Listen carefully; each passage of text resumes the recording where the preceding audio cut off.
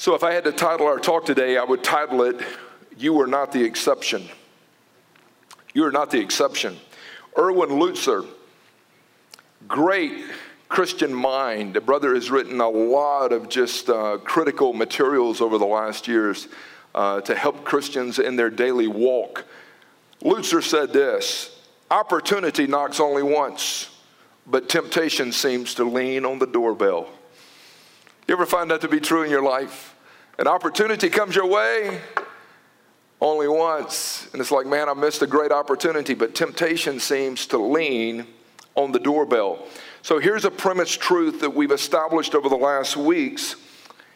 We all battle temptation. We all battle temptation. When I lived in Indiana, I had a secretary at UPI, Unlimited Potential, the ministry I was formerly with, and she was Free Methodist. And part of the Free Methodist theology was you could reach a place of almost being perfect, meaning, oh, hey, my tassel's turned, I'm not going to sin any longer. I couldn't buy into that theology because it's not true, because all of us are going to be tempted on any given day. Now, that being said, April 14th, 1912, again, one of my favorite stories, illustrating-wise, would be this. April 14th, 1912, the ship that God couldn't sink went down. When the great Titanic left the shores of Europe heading toward the U.S., it had been billed as this great, great vessel that would not go down. As they began to sail the waters of the Atlantic, the wireless operators received countless warning signs that imminent danger and icebergs were ahead. The wireless operators had concluded that the great Titanic was so strong and so mighty that it couldn't go down. And so Captain Edward Smith, who was at the helm of the maiden voyage of the Titanic, he never received those warning signs because the wireless operators had refused to take them to him. They had concluded, he don't need to hear it. We're bigger, we're stronger, we're not going down. And so what they did is they refused to heed the warning signs of imminent danger. Let me give you some warning signs of potential imminent danger when it comes to maybe where you're at today. There's people in this room that have battled addictions, have battled major struggles and bondage.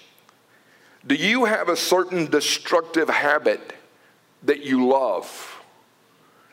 Do you think about this habit constantly? Do you feel the need to hide this habit? Do you run to this habit to cope with stress and problems? Do you find it hard to imagine your life without this habit? Do you plan your life around this habit? Have you ever tried to quit it and failed repeatedly? Are you constantly wasting time and money on this habit? Have friends and family complained about this habit? Does this habit isolate you from meaningful relationships? Has the habit stopped being fun? Do you have a desire to break free of the control that this habit or bondage area has on your life? Let me share with you why I read this. Warning signs. It can be sexual, pornea. It can be alcohol. It can be drugs. Listen. It can be food. Food is one of the greatest narcotics that people use to medicate and sedate even their pain. So when I start to read through this, it was funny talking to my one friend the other day. He goes, this is going to sound weird, but I think about sugar all the time. You think about sugar, yeah, brownies, yeah, cookies. And it's funny. I know a lady that drinks about 12 Diet Cokes every day. We were talking to her recently, and she said, I had 2 Diet Cokes before I saw you at 8:30 a.m. 12 Diet Cokes a day. How's that aspartame treating your system? It's been said that your beliefs become your thoughts, and your thoughts become your words, and your words become your actions, and your actions become your habits, and your habits become your values, and your values become your destiny. You hear people oftentimes in, especially a little more charismatic Pentecostal style environments, they'll talk about destiny. And what is your destiny? You want to change your destiny? Change your core belief system. You get your core belief system changed, and all of a sudden your thinking changes, and your words change, and your behavior changes, and your actions change, and your values change, and then eventually your destiny will change. People want to change their destiny without changing their core operational belief. When I encountered Christ, can I tell you loud and clear that he radically changed the core of my belief system. Instead of seeing myself as a dirty, filthy, no good, rotten sinner, I started to realize that I was a saint. He called me holy, and he called me righteous. So when I started walking in a healthy core belief system, it started radically changing who I am. And there's so many people that continue to live in the ruins and the bondage of habits and all of these addictive behaviors. It's not going to change until you allow Christ to change your heart. Now let me go back to 1 Corinthians chapter 10 and jog through it with you. And today is going to be a very practical style teaching again. 1 Corinthians 10, beginning in verse 12, it says this: let him who thinks he stands, listen. Let her who thinks they stand strong take heed lest they fall. For no temptation has taken you, but such is common to man. God is faithful and will not allow you to be tempted beyond what you're able to bear, but with every temptation, God will make and will provide a way of escape so that you can endure whatever you're going through. And then he finishes by saying, therefore, anytime you see the word therefore in Scripture, you always say, what is it there for? And you go back and read the previous passage. He says, therefore, flee idolatry, flee less wild lovers, flee those bondage areas, flee these other types of addictive behavior patterns that you've got working. How do you flee them? To realize that God is faithful. Now, I want to give you some principles as I jog through this, and I want you to get these. I want to give you a few principal thoughts. Number one would be this: all people are capable of falling. Listen to me loud and clear. All people are capable of falling. All people are capable of destruction. I'll never forget, years ago, my phone rang, and it was the wife of a player. She had been listening to Dr. James Dobson, and Dobson said on his broadcast that he would never cheat on his wife. He would never be unfaithful to his wife. And so when my buddy, the baseball player, came home, his wife looked at him, repeated to him what Dobson had said, and said, can you make that same vow and commitment to me? To which he replied, I can't make that commitment to you. And she was all upset. Why can't you make that commitment to me? And she called me and explained that narrative. And she said, would you please call him and talk to him? And I said, I refuse to do so. And she said, why? I said, because what he's saying is the truth. Reality is there's nothing good that dwells within us, that being our flesh. And so what my friend realized, that if he took his eyes off of Christ and started to drift into whatever, he was just as capable as falling as anyone else. And I've heard people say, I would never do that. Can I tell you something? I'm capable of doing some of the sickest things, some of the most vile things without the power of the Holy Spirit working inside of me. Dr. Howard Hendricks, one of my favorite writers, a prophet, Dallas Theological Seminary, Dr. Hendricks did a study with 246 men that were in full-time ministry who had experienced moral failure within a 2-year period of time. 246 pastors within a window of 2 years. These men were all followers of Christ. They shared a common salvation, but they all shared a common devastation. Each of these men had been involved in an extramarital affair. After interviewing each man, Dr. Hendricks noticed that there were 4 characteristics that all these 246 guys shared. Listen to these. Number one, none of these men were involved in any type of real, personal, authentic accountability with anyone else. They had become lone rangers. They had become isolated. Can I tell you something? We refuse to play that here at the Cross. I'm accountable to my staff. I'm accountable to our elders. We do life together. But do you know it's so easy to start to believe the headlines that other people write about you? And I've seen that happen with so many pastors and ministers over the years. You neglect personal accountability and authentic accountability and responsibility. And can I tell you something? You're opening yourself up for a major failure. Here's the principle. Sin will always thrive in isolation. I've had to learn that in my own journey, but as we counsel with thousands upon thousands of people, sin flourishes and thrives in isolation. So the question has to be asked not only for those in ministry, but for us in general, who knows you? Who really knows you? And who has permission to ask you the difficult, hard questions? And when you're asked the difficult, hard questions, how do you respond? Do you fragment disclosure? Do you hide? Do you lie? Do you present this image? Do you try to protect an image? What do you do when you're asked the difficult questions? Can I tell you something? We do that here.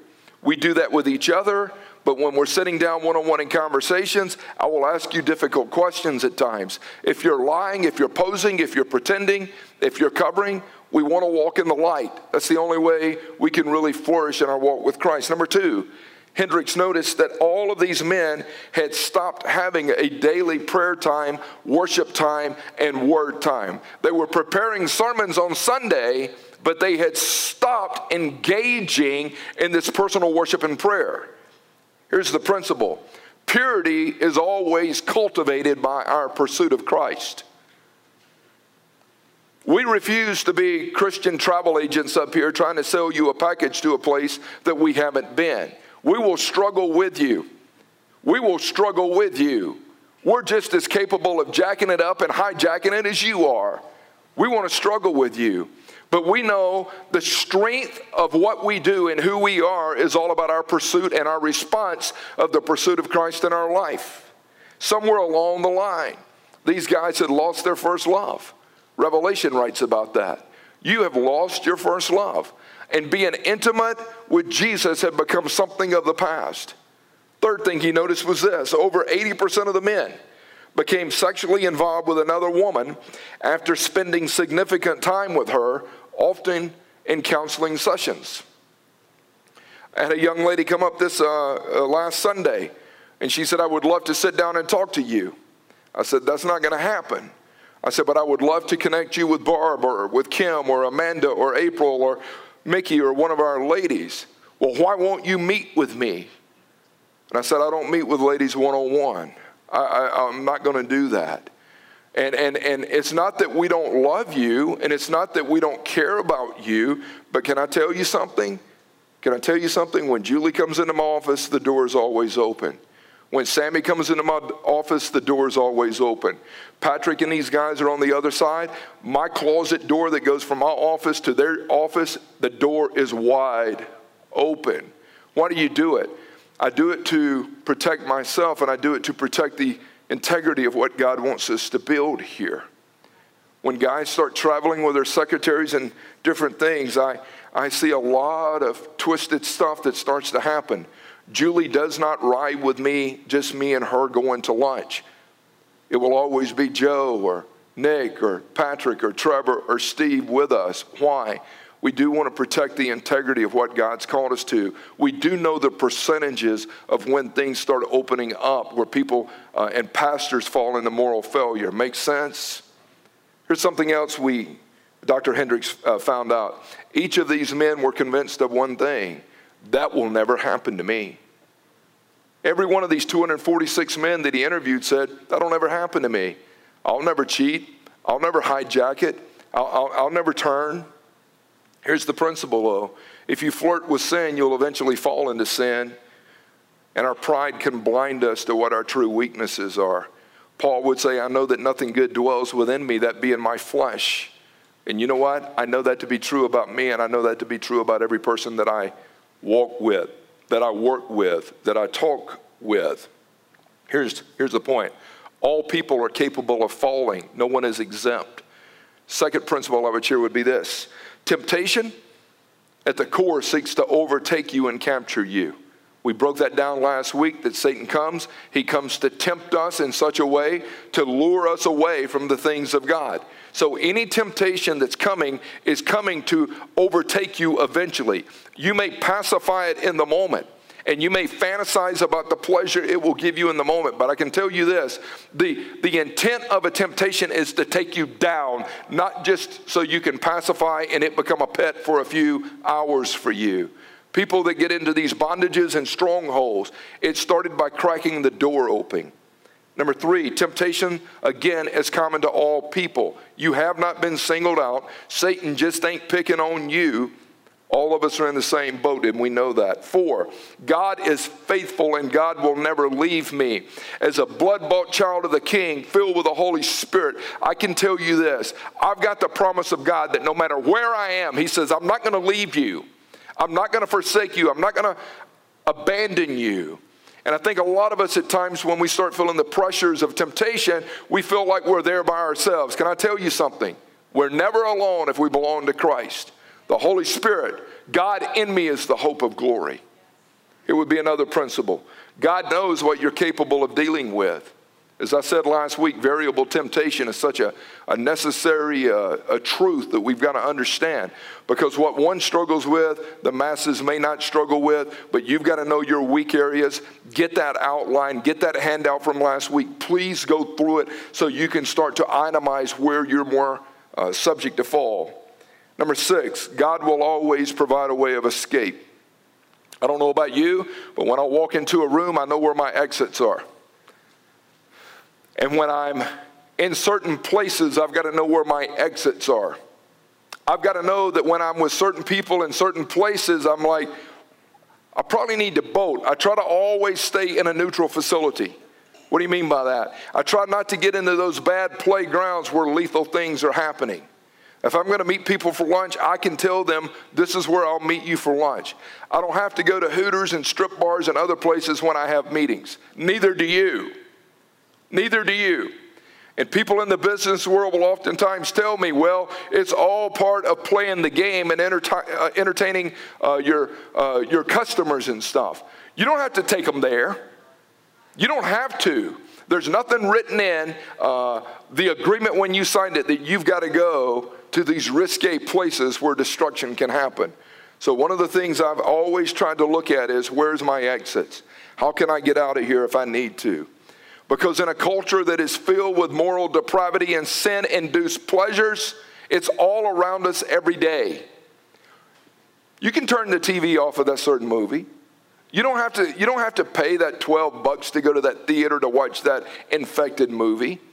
You don't have to listen to that song that's all about this rap, just degrading lingo.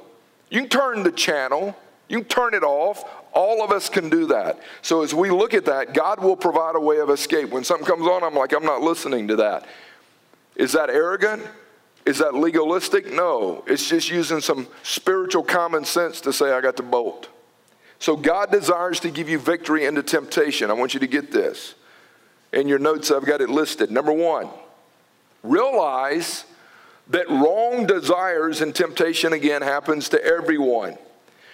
But what you will oftentimes hear the enemy say to you is, you're so stinking twisted and screwed up. How could God love you? I remember when I first got saved, I struggled with just major lust thoughts at times. And I remember after I got saved, I'm like, I wonder if the people around me can really see what I'm thinking. And I started talking to other guys, and they're like, you thought that too? And I'm like, yeah. It was like, you know how twisted and jacked up and messed up you are? And I'm like, how do I overcome that? How do I get to a place where I stop listening to the lies and I stop falling into the traps that the enemy's throwing at me? Satan's going to come at us and say, you are so screwed up. God can love everybody but you, man. You don't know how bad you are and how messed up you are. Can I tell you something? That's a lie from hell. I mean, we're all in need of deliverance and a Savior. I mean, the mind monsters that can hit us on any given day can absolutely infect our minds and take us down. Realize this, others have resisted temptation, so can you. Mother's Day, Shelley stood here and talked about walking in freedom and 7.5 years of being clean before the Lord now, and just really battling through those temptations and those addictions. Can I tell you something? Her testimony could be your testimony if you're dealing with addiction. She goes, 7.5 years, God's kept me clean. If she can overcome it through the shed blood of Jesus, so can you. Can I tell you something? There's people in here that have had to overcome a lot of different issues, whether it be sexual and mental and physical abuse, whether it be drugs, alcohol, pornea issues. Can I tell you, God can give you victory in those areas. Don't throw the towel in and say that you're just defeated. So God empowers you to resist temptation. I want you to get this. How do you do it? This is Practical 101. Don't miss this. Recognize those people and situations around you that cause you issues. I will preach this until I die. Being in the sports culture for 20 plus years of ministry, you can look at a guy who's 30 years old who's making $15 million a year and say, what do you do for a living? And he would say, I play baseball, I play football. Do you know how many 30-year-old guys get paid $15 million a year to play for a living? But I started looking at that going, all right, so they play a game. I get it. But here's the deal.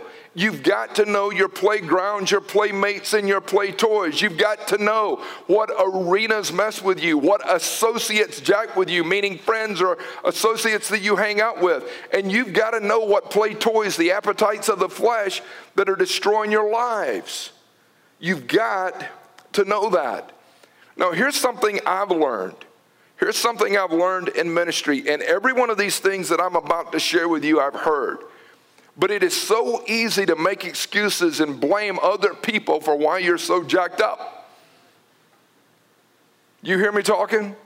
It is so easy to blame your past and your problems on your environment and other people in your journey. Now, we've all been messed with. People have let us down. People have hurt us at times.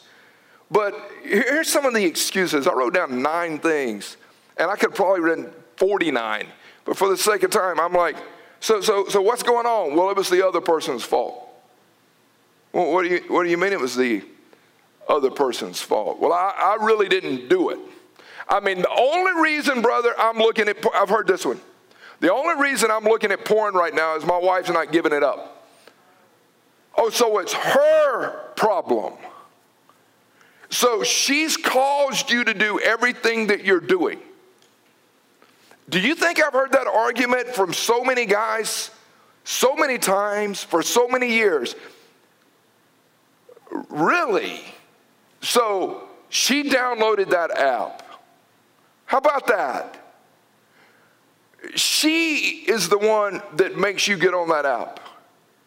She is the one that's created the images inside your mind. It's somebody else's fault. Here's the second one. Well, I couldn't help it. What do you mean you couldn't help it? I mean, that is totally denying any type of responsibility. I just couldn't help it, brother. I got ticked off, and before I knew it, a few 4-letter F-bombs came out of my mouth before I even knew what I was saying. So you couldn't help it. So why did you say it? Because of what they did. Can I tell you, in Parenting 101, I've had kids look at me and say, why are you running your mouth? Because he hit me, or because they took my toy, or whatever. Jesse Cash, me and you've had plenty of conversations looking, going, don't be blaming everybody else for the reason you're doing what you're doing. Listen to me. 3, I've heard this one tons of times. Well, everybody's doing it. I remember having conversations with this family not long ago. And the daughter's dress is so inappropriate. And the conversation was, listen, give me a working definition of modesty. Because when God said, let your light shine, He's talking about your headlights and tail light. You need to cover up your body a little bit. And so, you know what the girl said? Well, everybody wears what I've got on. Yes, and they're on scholarship at Hooters. You need to change your wardrobe. But how many times have I heard that argument? Everybody's doing it. Oh, here's a big one I've heard. It was just a mistake. Barb and I were sitting down counseling with a couple a few years ago. And this dude had written some of the most graphic X-rated text exchange with another female. And his wife happened to have his iPad and saw it all. And she was sick, disgusted. And so she calls us and asks if we could sit down and talk with them. And she goes, I'm not telling him until 15 minutes before we're leaving of what we're going to do and where we're going. I said, don't tell him. So they walk in to my house. They knock on the door and walk in. And so we sit there and I look at the guy. And I said, so exactly why are we sitting here today? Well, brother, I made a mistake.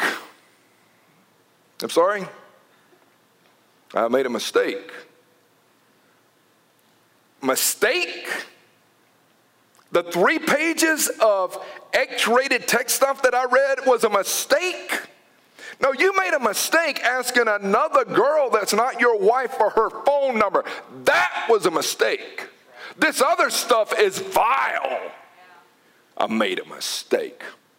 No, you made a mistake when you didn't look behind you and the kid's bicycle was parked there and you ran off. That's a mistake. But when you willfully entertain and fantasize, man, please. I'm not a good counselor. Here's another one. Here's another one I've heard a lot. Well, nobody's perfect. We're just human. I had a player tell me that in the locker room years ago. He was explaining and justifying why he had done what he done. And then he said this, well, you know, brother, we're just human. I said, no, we're not. If I'm a blood-bought child of the King, I've got the Holy Spirit living inside of me. I am a child of the King. God calls me a saint. I'm not just human. I house in this tabernacle the Holy Spirit. Here's another one. The devil made me do it. Flip Wilson stuff, man, got old a long time ago, right? And you younger generation, like, who's Flip Wilson? Ask your parents, they'll help you out. Here's another one. I was pressured into it, or I didn't know it was wrong. And here's kind of the trump of all trumps for me. Well, I know God will forgive me. If I've heard that one once, I've heard it 1,000 times. We were counseling with a girl here recently. Patrick and I just really in a conversation to talk through some things. And she said, well, I want to leave my husband. I want to leave. I just want to take off. I know it's wrong, but God will forgive me. I'm like, what kind of theology is that? And a lot of people walk with their eyes wide open, willfully into sin, and they use these excuses. A person who makes excuses repeatedly, I've got to look and go, do you really belong to Jesus? Because the Jesus I know hates sin. And if he lives inside of me, there's going to be a sin hater that lives inside of me. I don't want to run back to sin repeatedly. Now, this can be a Memorial Day weekend for you in a spiritual sense that you can drive the stake in the ground and can these excuses and to say, it's time for me to take responsibility. Because a true child of God will confess, will repent, will respond to the goodness of God, and will receive his love and forgiveness. Here's another one. Run from anything you know is wrong. Running from a tempting situation is the first step to walking into victory. You know, you'll hear me talk about you've got to run from, run to, and run with based on 2 Timothy 2:2. But that's what he says. Flee youthful lust, pursue faith, righteousness, hope, and love with those that call on the Lord with a pure heart. So God empowers me and says, why don't you run? I'm like, okay, I'm going to run. And so I'm going to put my Nikes or Under Armours or whatever, and I'm about to get out of Dodge. 3, choose to do what's right. It's your choice. It's your choice. When I started owning my choices based on my core belief being changed, guess what? It eliminated a lot of headaches. I couldn't blame anymore. Glorify God. 4, You know what I can do 24/7? I can pray for God's help. He is my refuge and my strength and ever-present help in time of trouble. So when I'm in the midst of a fix, I memorized this a long time ago. If you're ever in a fix, turn to Philippians 4:6. I memorized that. I was about a year into my faith journey with Jesus.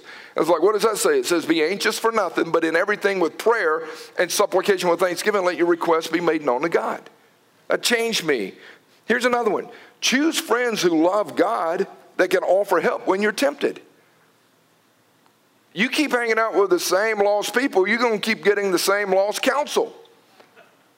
I mean, this is just simple stuff, but it's like, who do you press into for counsel and advice when you're going through a struggle? I want to go to somebody stronger.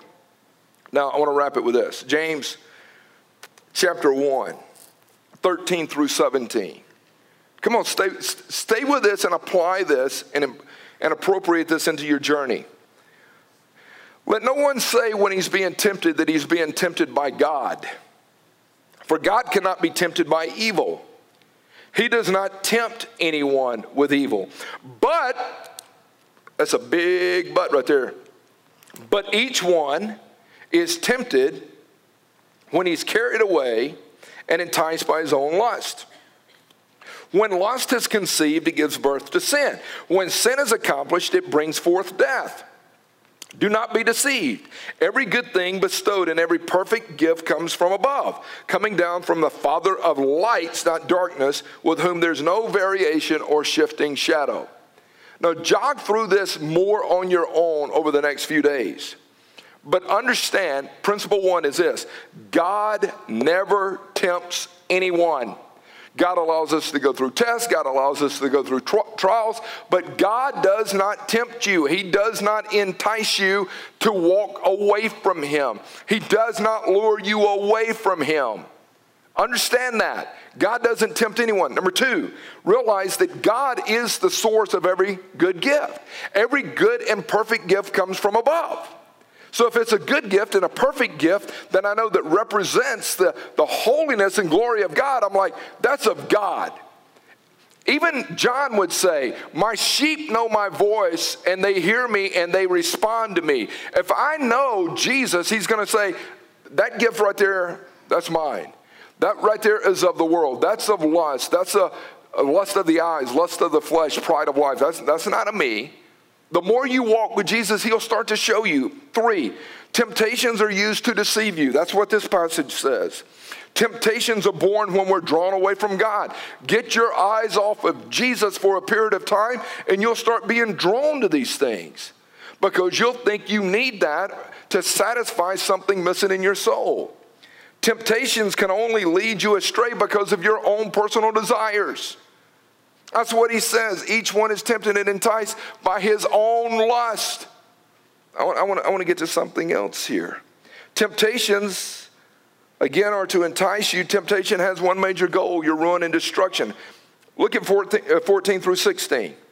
He is tempted and carried away. This can be a girl thing. It can be a guy thing. This is a gender neutral thing, I know. You're tempted and you're carried away. You look. You go, wow, check that out. It can be clothing, it can be house, it can be sex, it can be whatever. It can be whatever. And so you look. Check that out. 2, you're enticed, which means not only do you look, but you look a second and third time and you start to linger. You start to kind of reside there for a little bit and you're going, wow, that is really attractive. That looks like that would be very satisfying. By your own lust, you start to think that you must have it. There's a payoff that we talked about that I'm getting as a result of it, but you look and you go, I look, I linger. Now I start to long for it and think, I got to have this. I got to have it. And like I said, it can be materialism or it can be whatever. When lust has conceived, you change and exchange the object of your affection. When lust has conceived and it starts to take root in my heart, here's what I do. I exchange the object of my affection, being Christ, for some less wild lover, thinking that it's going to bring me some type of relief and satisfaction. That's what we do. It gives birth to sin. What are you saying? True life in Christ has now been negotiated. The quest for peace often leads to negotiated slaying truth. So I negotiate what life in Christ is for the sake of having what I think I want. I've seen this happen all the time with people. It gives birth to sin. When sin is accomplished, what do you mean? You've lost the battle. You haven't lost the war yet, but you've lost the battle. You've given up ground to the enemy. Jim Logan's book, Reclaiming Surrendered Ground, is phenomenal to read it. Greg, you went out and bought multiple copies of that a few years ago, brother, I remember. But that book is so powerful to say, I've got to go back and reclaim some of this surrendered ground that I gave up. Who gives it up? We do. How? Because it is our own personal lust deep in our soul that we haven't allowed to be crucified yet. And then it says, it brings forth death. You're defeated. You're lifeless. You're living in guilt. You're living in shame. You're living in condemnation. Is that where the enemy wants you? Yes, he wants you inactive and ineffective. So comb through this. Please comb through this text here. It is one of the strongest ones for me. I wrote down LSD. It will cause you to hallucinate and die. Lust leads to sin, leads to death. LSD, it's lust. My lust that leads me to sin, which means to miss the mark of God and refuse to live according to his standard of holiness. And then it brings about death. Something inside me dies every time I refuse to get my needs met apart from Christ. And God goes, you don't have to live there. You don't have to stay there. The shed blood of Jesus is enough. God wants to set the captive free. Back to 1 Peter chapter 5 and close. He says, now, be of sober spirit. Be on the alert. For your adversary, the devil, prowls around like a roaring lion, seeking someone to devour. Close you with two principles. Be aware. Be sober. Awareness is all about being prepared. When you study, when you meditate, when you hide the word in your heart, can I tell you something? God allows that preparation to eliminate a lot of potential devastations in your life because you go, hold on, I want to honor God. He says, be aware, and then he says, be alert, which means use discernment. The more you walk with Christ, it's like, hey, that right there is going to be a bad playground. That right there has got a lot of infection. You don't want to go over there. We were playing golf the other day, and the guy goes, hey, right there, poison ivy. I'm like, that ball can stay in them woods right there. I'll get another one. Discernment, Pops just spoke, saying, just stay out of that. And can I tell you something? God will show you through the power of the Holy Spirit. Stay out of that. Stay away from that. Make sense? Is this practical enough for you? Come on, the last few weeks have been practical 101 stuff, man, to really help you identify this. We're in a spiritual war. We're in a war zone. But God wants to give you victory every day. And so I recognize the temptation. I recognize the lure. I recognize this enticing thing that the enemy's throwing at me. And I have to step back and go, hold on. I've got my spiritual lens on. I desperately desire to honor God. And once I start to do that, I'm like, Lord, please help me. I'm running to you. I'm chasing after your heart. I've got to have you lead me. I pray that today's word encouraged you. And thanks for joining us on this broadcast today. If we can help you in your walk with Christ in any way, feel free to contact us here at the Cross Loganville. Our email, info@thecrossloganville.org, or you can call us 770-554-3322. God bless you, and I pray that you have just an incredible day.